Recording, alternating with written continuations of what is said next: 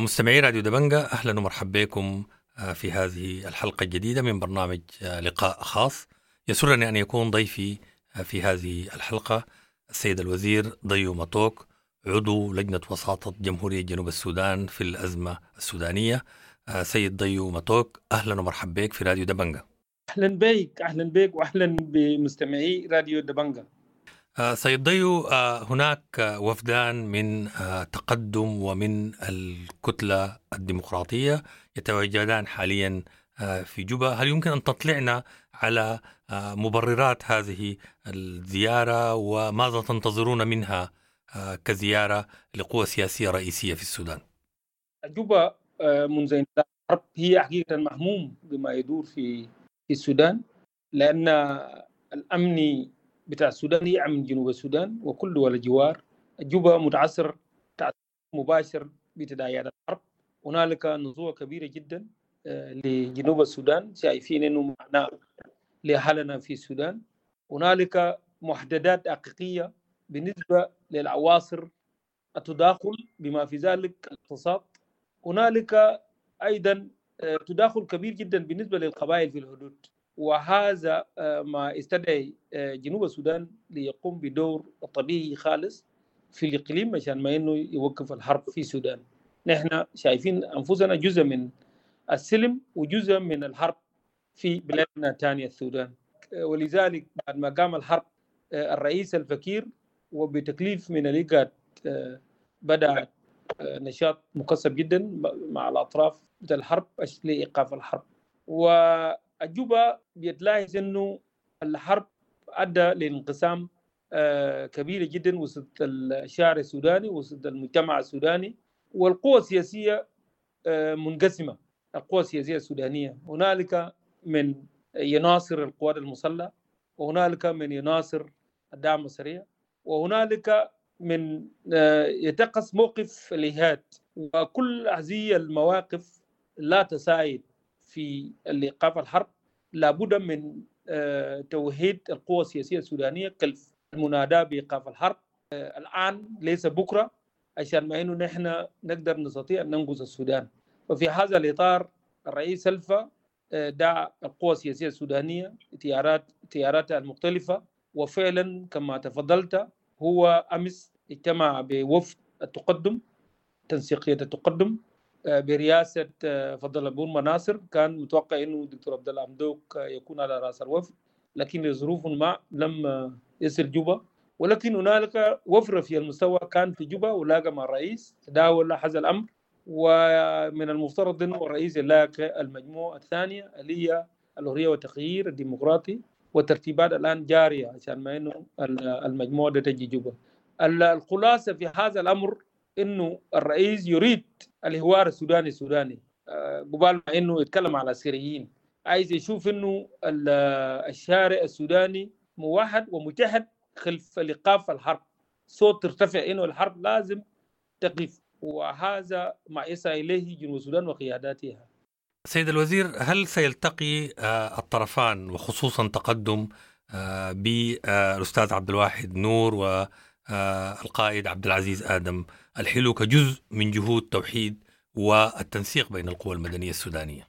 أنت تعلم إنه الأخ عبد العزيز آدم الحلو كان جزء من الحوار محادثة السلام قبال الحرب، ولكن لم تكتمل العملية السلمية مع عبد العزيز.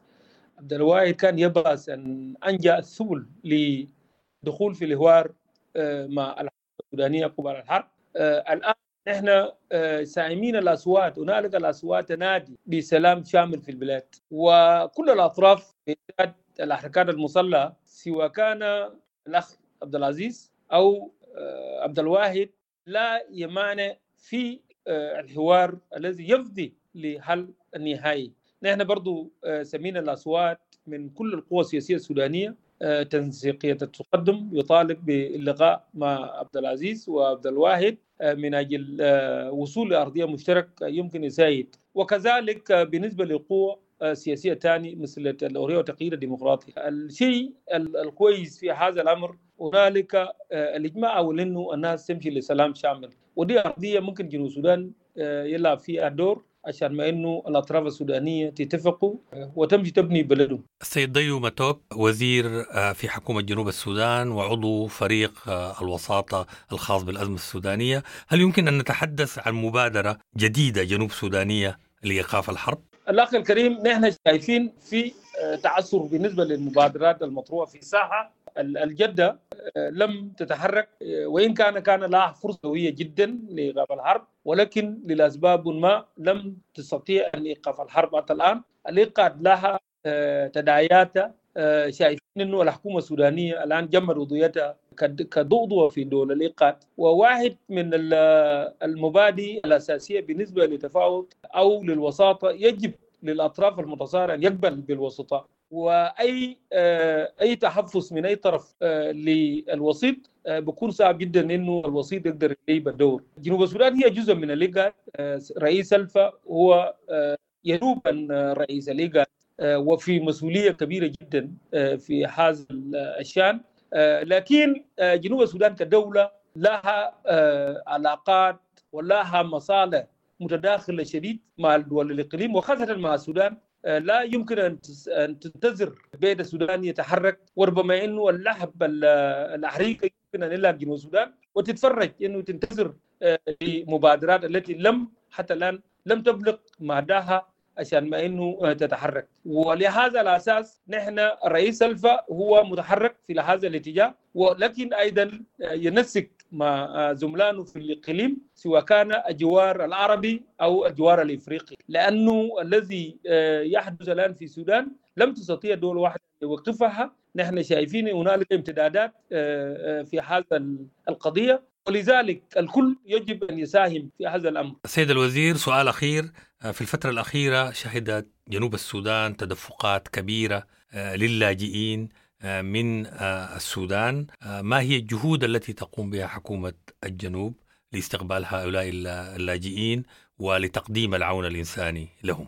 جنوب السودان فتح حدودها من أيام الأولى، فتح حدودها لدخول السودانيين بلا شروط، بدون شروط. أي سوداني وأي مواطن من مواطنين العالم كلها المارق من السودان دخل جنوب السودان لابد يكون استقبالها، وبعدها يتم توفيق أوضاع حسب الموقع الذي يريد أن يذهب إليه. هذا شرط أساسي جدا بالنسبة لجنوب السودان منذ البداية، ولذلك نحن استقبلنا آلاف من المواطنين السودانيين وغير السودانيين الذين كانوا في السودان، والآن الدولة تتعامل مع هذا الوضع. هنالك تعاون كبير جدا بالنسبة للمنظمات الأمم المتحدة والمنظمات الإقليمية الحاملة في مجال الإنسانية، هنالك تنسيق قوية جدا، وإن كان تداعيات الحرب كان كبيرة جدا. نحن ما مرضيين على المستوى بتاع الخدمات التي تقدم الآن للاجئين والنازحين. كما تعلم الأخ الكريم هنالك أكثر من 2,000,000 أبناء جنوب السودان كانوا موجودين في السودان، والحرب حركهم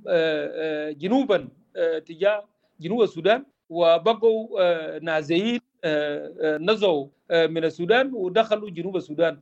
والدولة تحتاج برضو أن تتعامل مع هذا المجموعة الكبيرة جدا. هنالك تعاون وثيق مع المنظمات العاملة في هذا المجال، وإن كان الخدمات ليس مرضية حتى الآن. الحكومة جنوب السودان كان يتحرك نحو الأشقاء والأصدقاء، وبالذات في الإقليم العربي. الوزارة الشؤون الإنسانية زارت السعودية وزارت الكويت، وزارت أكثر من الدول في الإقليم العربي، ووجدنا بعض الاستجابة لبعض المساعدات الإنسانية، ولكن الوضع حقيقة محتاج لكثير من العمل. السيد ضيو مطوك، ما هي الرسالة التي توجهها في نهاية هذا اللقاء إلى السودانيين وإلى القوى السياسية السودانية؟ أنا عايز أقول للساسة السودانيين كفاية الحوار. ليس نحن سميناه كثير جدا من الأطراف المتحاربة إنه الحرب ما في كاسر ولا في رهب، وده الحقيقة. الآن بنشهد السودان دمر في عيوننا، والسودان بلد كبيرة جدا في المحيط الإفريقي.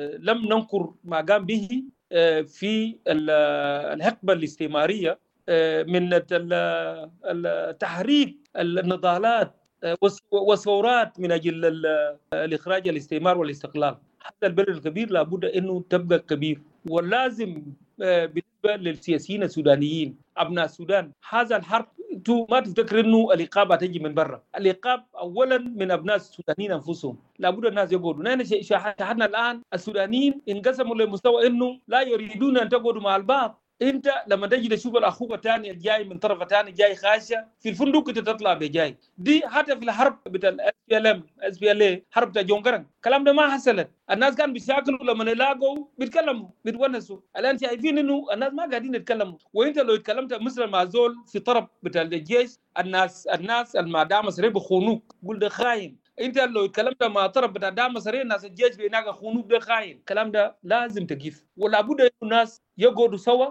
ويتحاوروا وينقذ بلدهم. ده رسالتي بالنسبه للشعب السوداني وخاصه السياسيين منه. السيد ضيو مطوك، وزير في حكومة جنوب السودان وعضو فريق وساطة جمهورية جنوب السودان للأزمة السودانية، شكرا جزيلا لك على تفضلك بالإجابة على أسئلة برنامج لقاء خاص. شكرا جزيلا. مستمعينا، لكم الشكر على حسن المتابعة والاستماع، وإلى اللقاء في برامج أخرى من إذاعة دبنقا. لكم الشكر.